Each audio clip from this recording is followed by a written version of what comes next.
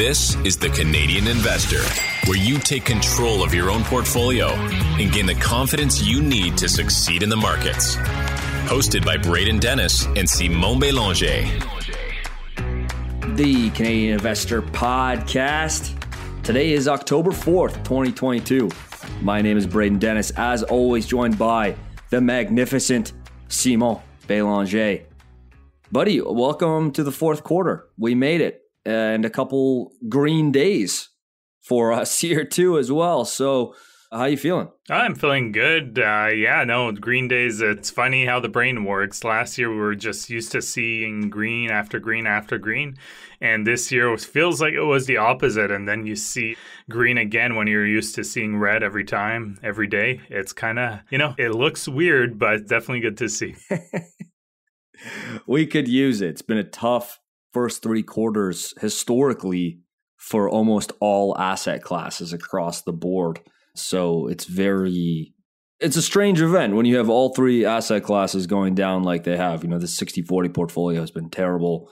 And so hopefully on to better things. Now, selfishly, long-term investors, I hope we just get more time to buy depressed assets. Like, remember March 2020? You blinked and it was over, right? Like, you had basically April, I guess, to buy stocks on sale, and that was it. Like, you snapped your fingers and it was over. Yeah. And I mean, I've been buying, people at jointci.com would have seen that I've been adding quite a bit. Obviously, we're not doing a paywall. So I added to Brookfield Asset Management last week, and then the same thing for Google.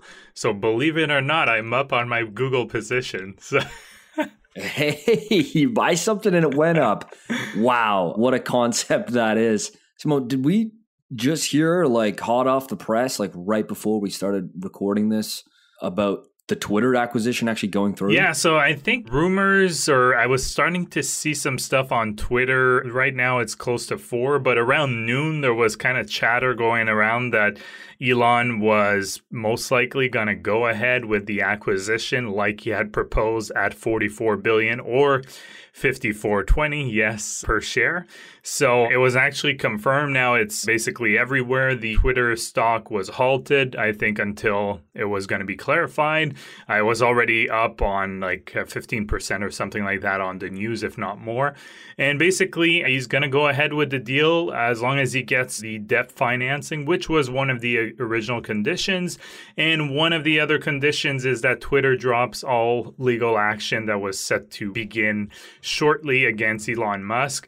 I'm not a lawyer or anything like that, but I mean, it was sent by his lawyer to Twitter's lawyer, so it really sounds like it'll happen because Twitter shareholders had voted for the deal recently. So unless there's issue with the financing, it sounds like the meme king himself will be the new owner of Twitter. Yeah, at $54.20, of course. Yeah. He had to pick that price. The meme king himself. The guy's in hot water on Twitter again, of course. He loves stirring the pot, and you know what? He just loves to be divisive. Yeah. And he wants to own the platform that he is so divisive on. I just saw here, speaking of Twitter. Now, this is something that I saw, and of course, everything read on the internet is true, of course. But apparently the average car payment, I don't know if this is some Stats Canada stuff you pull up. I feel like you know your way around Stats Canada pretty well. The average car payment in Canada is 741 Canadian dollars. And the average car loan is that very long 72 months period. That's crazy. 6 years. Isn't that insane? I know it offers it because we bought a used car last year. So one of the, I think on Auto Trader gives you, you can always look at financing, but we weren't going to use it. And I was kind of curious just playing with the different kind of months. And I think I remember seeing that option up to 6 years. I mean, it just feels like you pay off the car and the car starts breaking down. That 6 years to financing, I'm looking this up right now. Is this true? So okay, so look it up. Understand car loans. The average is between 36 and 72 months. Okay, very useful. Very useful information. I've always thought 48 was the most common. That's what came to mind too. I always thought 4 years was kind of standard there, but I guess, when debt is cheap, especially for new cars. I think you were seeing these promotions last year and the year before when interest rates were low. Like 0% interest was pretty common. Obviously, for used cars, it's always a bit higher. But it's going to be interesting, actually, just we weren't planning on this, but how auto manufacturers will be doing with these higher interest rates and people feeling the pinch. Like, I know they had they had trouble just being able to get the cars out. They were really behind on deliveries, but now it's kind of a big shift, right? I wouldn't be surprised to see car manufacturer, maybe there's a bit of a lag, but a year from now, seeing them struggle because demand is just low, I wouldn't be surprised to see that. Yeah, well, let's follow Magna International's the next few quarters, being one of the largest auto part makers in the world and a Canadian company as well. Dude, wow. Magna has a almost 3.5% dividend yield, which seems kind of crazy to me. That's very nice for income investors. So, we'll move past this, but really quick, $741 for a car payment seems like this just proves to me never underestimate people's willingness to spend ridiculous amounts of money on things to impress people. Like, this just seems so much. It's like the old adage. It's like, the $20,000 drives you to work. The $50,000 or the $100,000 car keeps you at work. Yeah, yeah. It's like you're gonna be working forever just to pay the thing off. So, you know what? I think people will dial back some of this craziness when they're spending. Hopefully, I think overall, personal finance is a very important. Yeah, I don't think they'll have a choice with higher rates. I don't think they'll have a choice. Yeah. Speaking of not having a choice. Can you give me the Credit Suisse high level here? Yes. I'm just a listener right now because I need a lesson on this. Yeah, so there was some rumbling on the weekend. And there still is that Credit Suisse is in trouble. So essentially, Credit Suisse is a pretty large bank. So on Friday, Credit Suisse CEO Ulrich Körner told staff in a memo that the investment bank has a strong capital base and liquidity position. That was on rumors that they were not doing well. As a side note here, this is the bank that took huge losses because if you remember that hedge fund Archegos, that went belly under, that was making crazy leverage bets. Bill Huang, right? Yeah, exactly. And I think Credit Suisse, I'm going off memory, but they took a $5.5 billion loss because of it. So it was already, there was already some things not going too well here. They're also doing a strategic review. That's what the CEO announced, and it won't be completed until October 27. He urged staff to stay focused and not get distracted by all the information that's going on. Now, the stock of Credit Suisse, ticker CS, has been really crushed this year. It's down 60% since the start of the year. Making matters worse, Credit Suisse credit default swaps, or CDS, are rising sharply. Now, some people may not be familiar with credit default swaps, and I'll say CDS here. Essentially, CDS are derivative products. It provides insurance against a company defaulting on its debt. So if the company defaults on its debt, the seller of the CDS has to reimburse the holder of the CDS. So for those of you who are interested in learning a bit more about that in an entertaining way, Big Short, the movie, they actually talk about CDS during the Great Financial Crisis because that's one of the instruments that Michael Burry, I think, was using, if I remember correctly. Now, hopefully, Credit Suisse is fine because if they are not, it could create some major issues. So another thing that people may not be aware, Credit Suisse is one of 30 worldwide banks considered global systemically important banks. The short is GSIB. These banks have... It just rolls right off the tongue, doesn't it? Oh, yeah. GSIB. Actually, I learned about that like 4 or 5 years ago just in my regular job with pension. And essentially, these banks have higher capital requirements to ensure that they don't collapse. Because if they do, there's a high risk of contagion in the world. Exactly, for the worldwide banking system. Now, this list was put in effect after the Great Financial Crisis in 2011 to ensure that some of the collapses that had ripple effects won't happen again. The list is updated every year. There are 5 tiers of G-SIB banks. The top tier, there is no one in there. After that, the second highest tier is, I believe it's JP Morgan, the only bank that's there. And amongst all the banks, there are 2 Canadian banks that are considered G-SIB. They are in the lowest tier, so there's Royal Bank and TD Bank. And I'll post a note for those of you who are interested in learning more or for the full list. Of course, there's some US banks. There's a Chinese bank. I believe there's an Australian, British bank, French bank. So they're basically some of the largest financial institution in the world. If people, the ones who are old enough or have seen the movie like The Big Short, or know a bit about the great financial crisis, you'll remember that the fall of Lehman Brothers, for example, started kind of a domino effect. And basically these G-SIB banks with those higher capital requirements, it's there because they want to avoid that. This, by the way, you saying the name of the bank correctly is just so satisfying. So thank you for doing that. The rumblings from this has definitely caught a lot of headlines. And I had no idea why you were talking. I was just looking. I didn't realize Credit Suisse is down from the peak of the before pre-financial crisis, down almost 94%. And I was like, okay, well, it lost a lot recently. And then, from the very peak of its stock price pre-financial crisis, so it never recovered. Now, if you bought most decent quality banks at the bottom of the valley of after the financial crisis, you made a good amount of money. If you bought the lowest point on its dip after the financial crisis for Credit Suisse stock, you're down 78% from there, from that point. Like it doubled in half right after, and it has just been a dog to own since then. I did not realize that it was only 11 billion in market cap. Yeah, I mean, it's still, an important bank, but, to tell you how bad things are for them, they have, I think, close to 700 million in litigation reserves right now because some of their shareholders are suing them because they were saying that they were basically telling them that they were doing certain types of investment that were less risky that they were actually doing.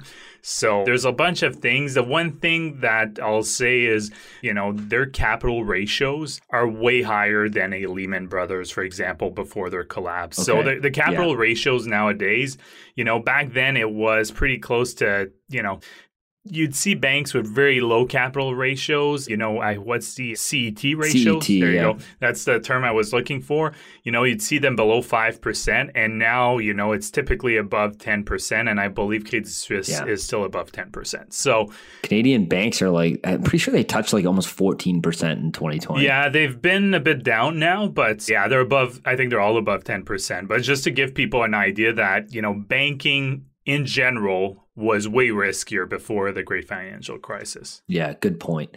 Okay, well, thanks for walking us through that. It's not a name I follow particularly well. I just, I follow some of these investment banks, but my goodness, I didn't realize that it is almost a 10 billion in market cap company. I would have expected 5 or 6 times that just offhand if someone asked me. The contagion risk is they have a lot of assets under management. I don't know the exact number, but it's in the hundreds of billions. So that's where the contagion risk, I think, lies. Yeah. Should I bet on a turnaround here? What's going on here? I would not. Hey, there's been worse gambles, I guess. Speaking of investment banking and how that is related, IPOs in 2022, the investment banks love their very lucrative IPOs, and there were a ton of them in 2021. That should have been the most obvious sign of the top. I pulled a bunch of graphics here for you on the doc, Simone. Look at the outlier 2021 was, with over 1,000 IPOs for the year. I mean, even if you think about it, though, even 2020 was out of the norm because there was nothing happening basically up until end of April. You're right. There was like no IPOs until like mid through the third quarter, almost kind of. Yeah, tons of them got postponed, shut down, delayed. And then, the numbers is not the 2021, but when you put it in context, like probably the back half of 2020, it's probably on par with like, that the run pace. rate is probably the same. That's it. Yeah. Yeah. So so you had over double the amount of IPOs in 2020 from 2019. 2019, you had 232 IPOs. 2020, you had more than double that at 480. And then in 2021, you had more than double that number at over 1,000, at 1,035. In 2022, there has just been a measly 163. Now, that is lower than average on this historical data, but it's not like 08 or 09 with like hardly any listings. There's like 62 listings in 08. So it's not like super, super low, but what a drop off from the heated up IPO market in 2020 and 2021.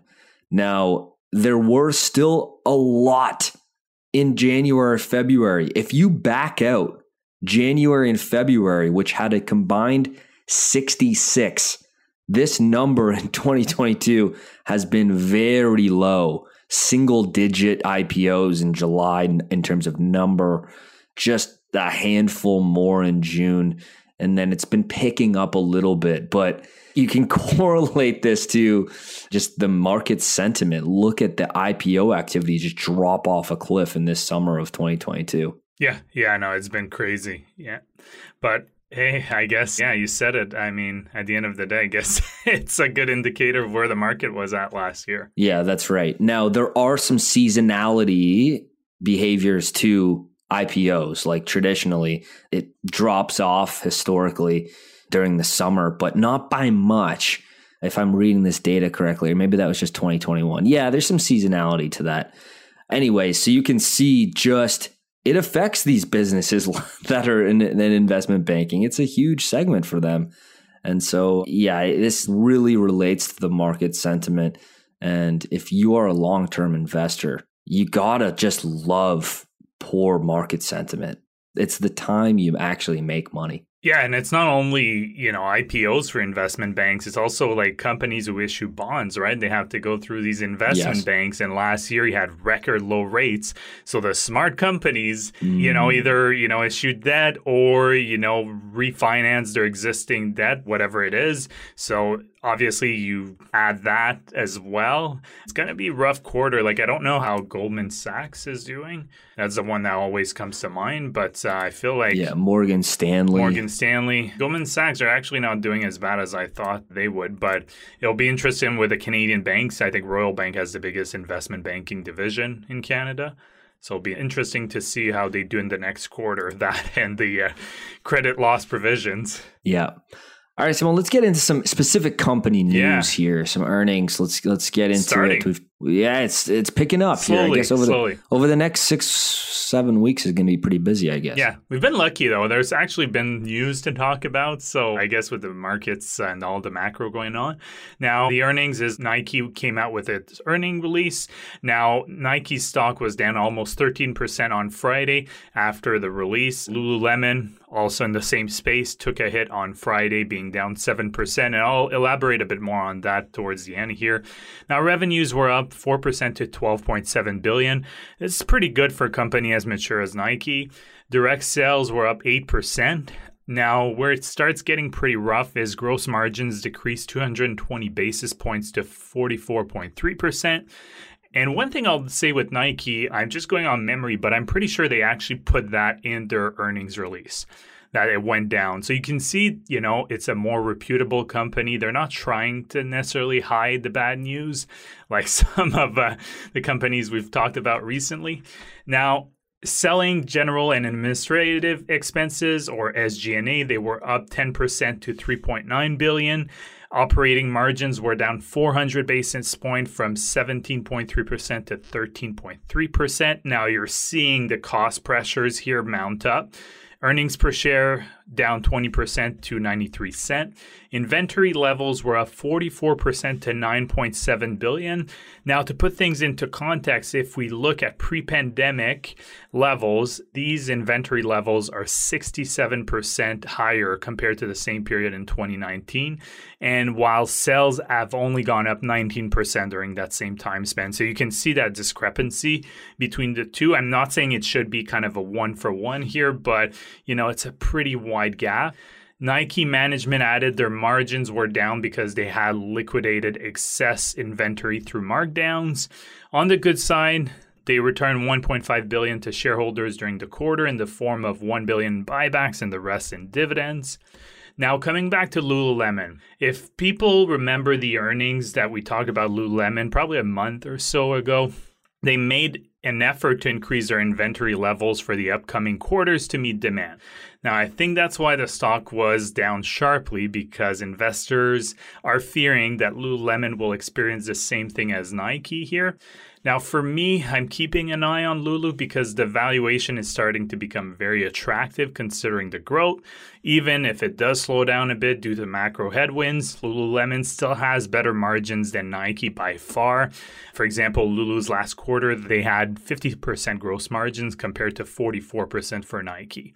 Plus, Nike has way more foreign exchange exposure than Lululemon, which could definitely play with their results if the US dollar keeps being very strong. Nike had 43% of its revenues in North America, and the rest is worldwide. Lululemon, on the other hand, has 82% in North America. Granted, they are trying to expand their worldwide operations, so it could impact them. But my point being here is that they may face similar headwinds, but it'll be interesting to see in their next quarter. But for me, I think it may create some opportunity because even when Lululemon liquidates stuff, I think they keep some pretty good margins. I buy their stuff that's on sale and it's not cheap. I'll tell you that. Yeah, you're like, oh, look at this. It's in the clearance rack. It's only a $90 t-shirt. Well, yeah. This is wonderful. Where do I throw down my credit card? Usually hoodies. I would say hoodies will be in the $90. I would say on sale. If it's new, it's like $130. I know it sounds like a lot, but I love their stuff because it's really durable. I'd rather pay a bit more and have it last a long time. Look at the graph I just posted there, which is Nike's footwear revenue on a TTM basis. They had objectively their best quarter of sales, and on a trailing 12 months, this looks pretty clean up to the right with this segment. Same with the Converse segment. It's a little more volatile depending on which segment you look at and which geography you look at. But overall, this business is doing very well. What is the market's reaction on this? It was pretty bad, wasn't it? Oh, yeah. It was. I think it was down like 13% on Friday. It could have been lower. It finished almost 16% down. No, I think it would have been. Days. Yeah, it could have. 13. Yeah, 13. Yeah. But I think it may have been down a bit more like intraday, but still it got smashed pretty hard. Yeah. This is crazy to me. I think let me just look here.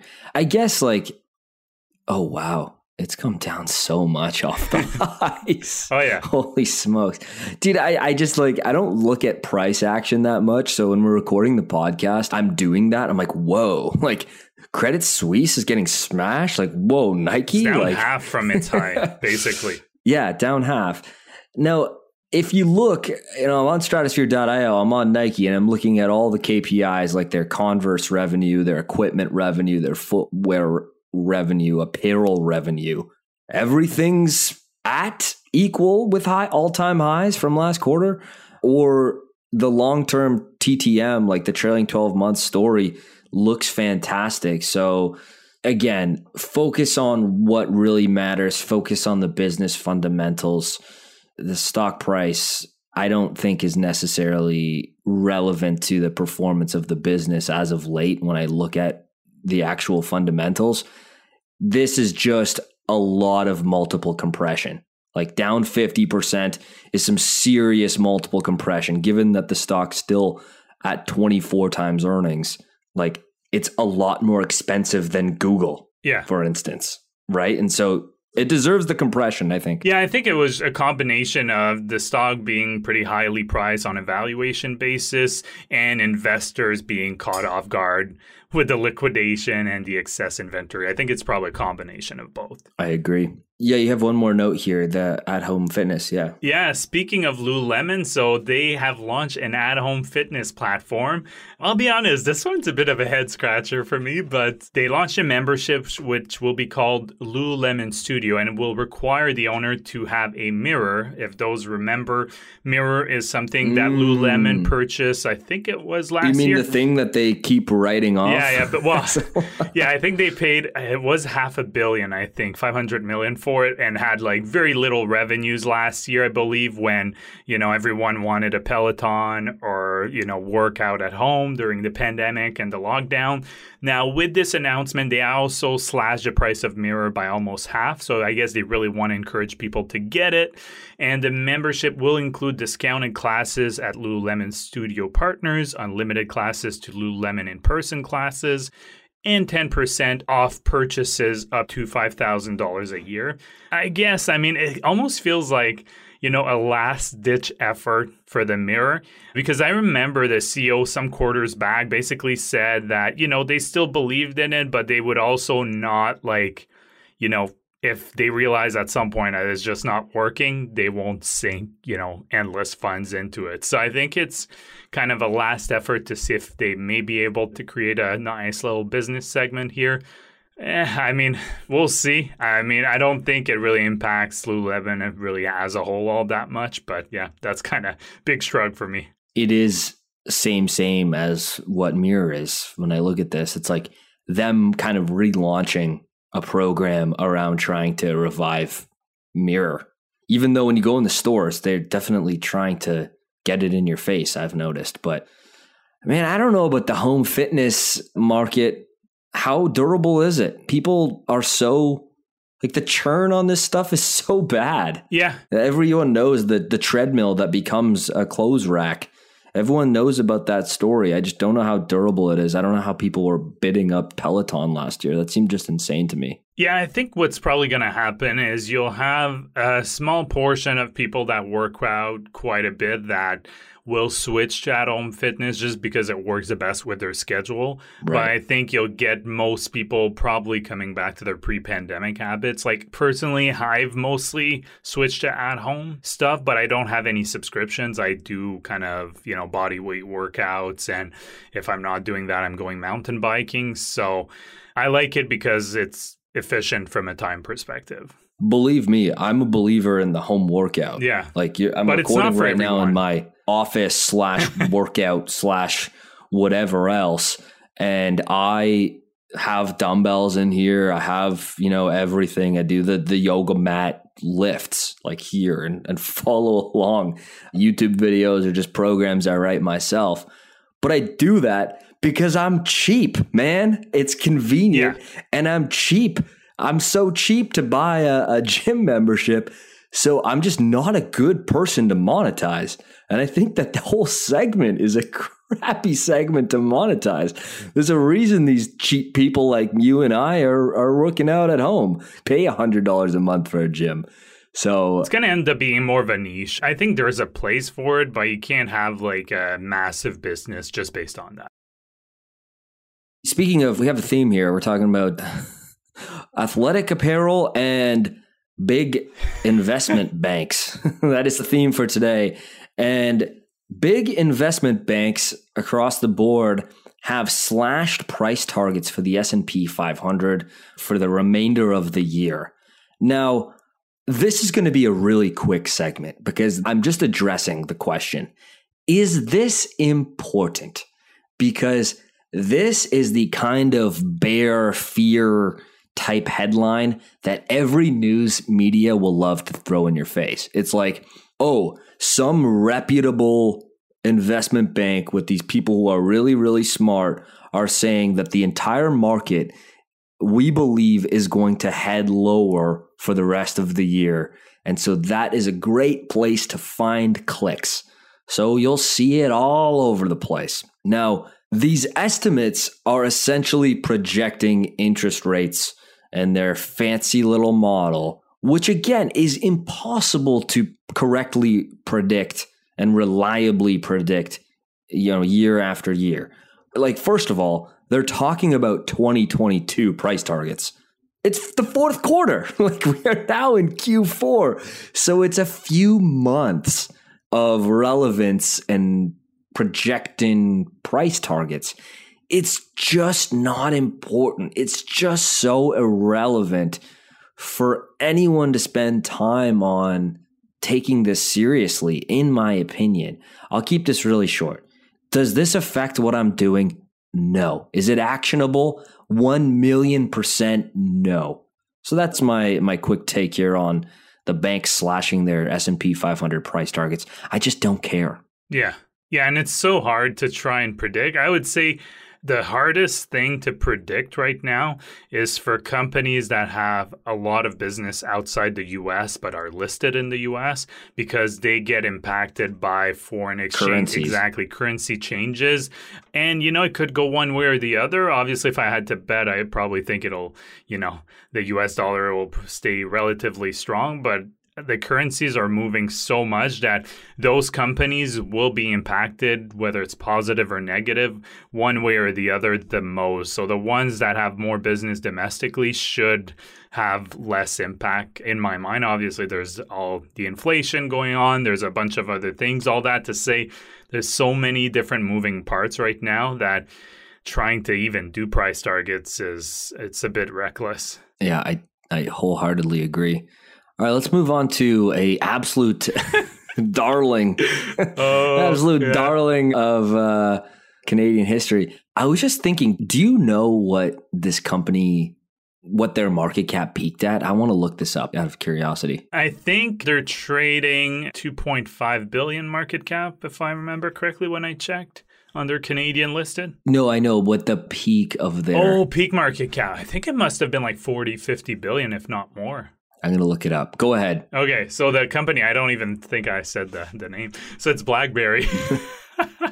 The absolute darling. Yeah, people probably guessed it. So BlackBerry came out with their earnings. I mean, I'm grateful for them because they have a weird reporting schedule, and there's clearly not that many businesses that are reporting right now. I mean, there are a lot of miners reporting, but we're not, all that interested in those typically. I didn't listen to the call, but looking at their earnings release, they are definitely trying to highlight the segments that are doing better.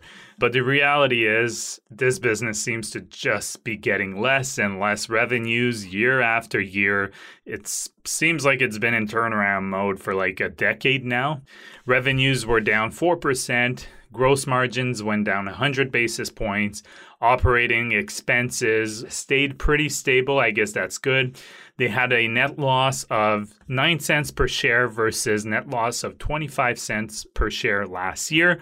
But that's simply a result of non-cash items. Now, for the first 6 months of fiscal year 2023, they were free cash flow negative for 49 million. It would have been 66 million, trust me, I looked it up, in their financial statement if they had not sold their corporate aircraft for $17 million. Because the CapEx, I'm like, they're not, they're adding that in. Like, what is it? And then they had a footnote, they sold their corporate aircraft. So I guess that's good, but it just goes to show it would have been even worse on a free cash flow basis. So if you remove the sale of that corporate aircraft, they lost 3 times more cash in the first 6 months this year compared to last year. So it's not improving. And, every time I look at them, it just feels like it's a slow death spiral here. Yeah. Somehow they're still trading at 4 times sales for slower growth. And I know John Chen said, I think in an interview, he's the CEO, that they would actually does not see any weakness coming up for auto manufacturers. I don't know. I kind of tune out now anything that he says because he's been like trying to turn this around for 10 years. I literally do not know how he's still CEO of this business. I get that he did the transition from handheld devices to a software company, but at some point, bring someone else in. I just don't get it. Yeah. I don't get it either. And every time we talk about this company, we don't get it. And he's still at the helm. It's not that he's obviously very smart person. He turned around businesses before that. Yeah. So it's like watching a head coach of a sports team who's like, you're like, how did this guy get another job? Like, he got fired by the previous team because his record was like 4-28 and like and then he gets another job coaching some other NFL team, and then he has another 4 losing seasons, gets hired by as offensive coordinator at some other job, and you're like, who trusts this person? Like, his track record for success. We've tried it. It's not working. That's exactly how I feel here. Yeah, I mean, it must be that Prem Watsa really believes in him or something, because Fairfax Financial has I think they have convertible debt with them, something like that. I'm just kind of going on ahead. I know they mentioned Watsa quite a bit in their financial release, so I really don't know. It's just, it kind of baffles my mind. Just, bring someone fresh in. What's the worst that can happen? It'll just keep getting this bad. The peak of BlackBerry's market cap was $78.4 billion. Wow. In May of 2008. Then that was that was not when we had $1 trillion companies either. 78 was amongst some of the largest. That was one of the biggest tech companies in the world. Yeah. Because nowadays almost feels like 78 is okay, it's not that big, but it's still big, but it's like a very large tech company, but it's not, it's not in the mega cap, a couple $100 billion Adobe type market cap. Wow, that is mind blowing. And we did a semi-ish deep dive into the company because we got so many questions about it. It's like, is this a turnaround story? A lot of listeners wanted to know. And so you and I just spoke about it. And we left the conversation with, despite being such an unloved stock, it is so expensive because it was trading at 6.5 times sales for no growth and brutal margins for a tech company. How do I justify buying that over, comparable multiples in tech with growth and better margins and not declining structural business? I wasn't expecting to leave that conversation with, wow, this is an overvalued stock, because that's not what you'd expect for something in terminal decline like that. You'd expect some really cheap multiple on it. And somehow it's not really. Yeah, I think it's people thinking, because I think their IoT, so Internet of Things segment, is growing nicely, but it's such a small thing and it's not offsetting the decline in revenue overall. So I know they tried to highlight that in their earnings release, but at the end of the day, it just feels like a lot of hope. That's what it is, right? It's a bet on maybe they will turn it around, or if they turn it around, this segment will be huge in the future. But it's been that for 5 years. Well, I truly do, when we talk about these Canadian companies, hope they turn it around. This one, I just won't hold my breath for a second. Let's round out today's show with the last topic here, which I don't know if you saw this, but the United Nations wrote some piece calling on the Fed and other central banks to stop interest rate increases. I guess it was at their conference on trade and development. Go on, Macro Braden. Yeah, Macro Braden. Here we go. Puff my chest out. Said a drive by major central banks. This was them. They said a drive by major central banks. What's a bank? Bank to raise rates in response to inflation, a quote, imprudent gamble, end quote, that could backfire. Here's a quote from one of the highest of the highs at the UN in this group said, "We have the tools to calm inflation and support all vulnerable groups. This is a matter of policy choices and political will, but the current course of action is hurting the most vulnerable, especially in developing countries, and risks tipping the world into a global recession." Here's Macro Brado putting that into TLDR. Basically, they're saying, please reconsider your plans. We don't want shit to hit the fan. Now, I don't make interest rate and central bank predictions because, in my view, for long-term investors, it's mostly a fool's errand. What the Fed will do is just TBD, people have their predictions, as I've mentioned before, with their fancy models. Most central banks have basically said, not in response to this UN thing, but just in general when they've spoken, is I hear what you're saying. We're trying to weigh everything, but curbing inflation is our number one priority. Like ending the conversation there. And I have to say, I do this little bit of digging on the back and forth between these people, and I couldn't think of a job I want less than being the Fed chair. I literally couldn't think of a worse job in the whole world.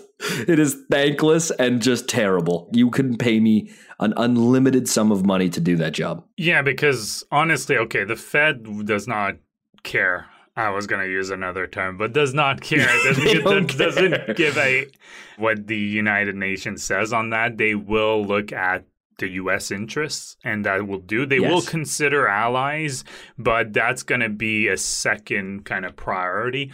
They really don't care. And their priority, it's pretty simple, is to bring the job numbers down. Because in their view, the high employment numbers that we're currently seeing basically gives a lot of power to employees, to people looking for jobs, to ask for raises, and then that creates, kind of this never-ending loop of inflation. That's how they view it. I think it's a lot more complicated than that, but for them, if they see those job numbers come down and unemployment go up, that'll be a signal in their view that their action is good. But again, I think there's a lot of people clamming, a bit like the UN is saying, that they might overdo it and then you will have to fight a pretty bad recession. So we'll see. I think inflation is, I'm not even sure the Fed understands inflation quite well. I think a lot of people have a decent grasp on it, but I don't think anyone really fully understands all the causes.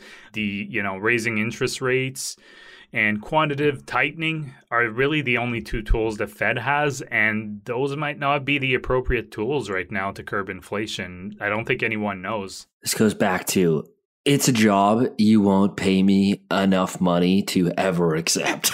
Just screw that, dude. Because there's two outcomes, right? Either inflation, people hate them because inflation stays high, or a lot of people hate them, inflation gets down, but a lot of people hate them because they lost their job. It's basically one or two outcomes. It's the worst. It is the worst thing ever. All right, let's wrap it up there. Thanks so much for listening to the podcast today. I am feeling quite optimistic. I just launched a bunch. I didn't really do anything last month, and you did so much. Oh, yeah. It took me like 2 hours to write everything for Join TCI. So. JoinTCI.com is the Patreon to support the show, and we disclose our portfolios to the exact percentage points. We try not to gatekeep any information. Like, we talk about what we're doing in our portfolios here on the podcast because it's entertaining and people want to know. But if you want to see it in a nice, beautiful table and support the show, that is at jointci.com. And on the weekend, I went to go do my little piece, and we have our little document that we put together. And I was like, dude, I didn't do anything, and that's totally okay. And I wrote about how it's okay. Like, I felt this pressure to do something for the Patreon subscribers, but most months I just don't really do that much. And thank goodness you're like, all right, here we go. I got all this stuff to disclose, which was good. So that's at jointci.com. This month, I'm going to be a little more active because I have some positions I really like, and I have some cash to throw at them. And I think that valuations have just been so much better. Through 3 quarters of pain, I'm just I can underwrite some pretty good returns from here. Yeah, and that's why I did a lot of move last month. I deployed a lot of capital, and next month I'll be adding the funds I have with my pension as a percentage as well, because I think it's important for people to know, because it is essentially a locked-in RSP. It's a pension, it's a registered pension plan, but if ever I leave my employer, it'll be transferred to locked-in RSP, and they're all index funds. So I think what we'll probably just do 2 kind of snapshot, one with my returns as if I didn't add the pension, and then add in the pension. Then going forward, people will see, because I do have a lot of exposure to index funds through that. Yeah, I think you and I were talking offline. I was like, I think that should be included, because the percentages may look like you're further one way on the spectrum, the risk spectrum, than you actually are. Yeah, exactly. Because my pension, just like that, it's about the pension itself of all my investments is like a third. So it's a pretty big chunk. Yeah. When I left my government job, I just cashed it all out and put it into Constellation.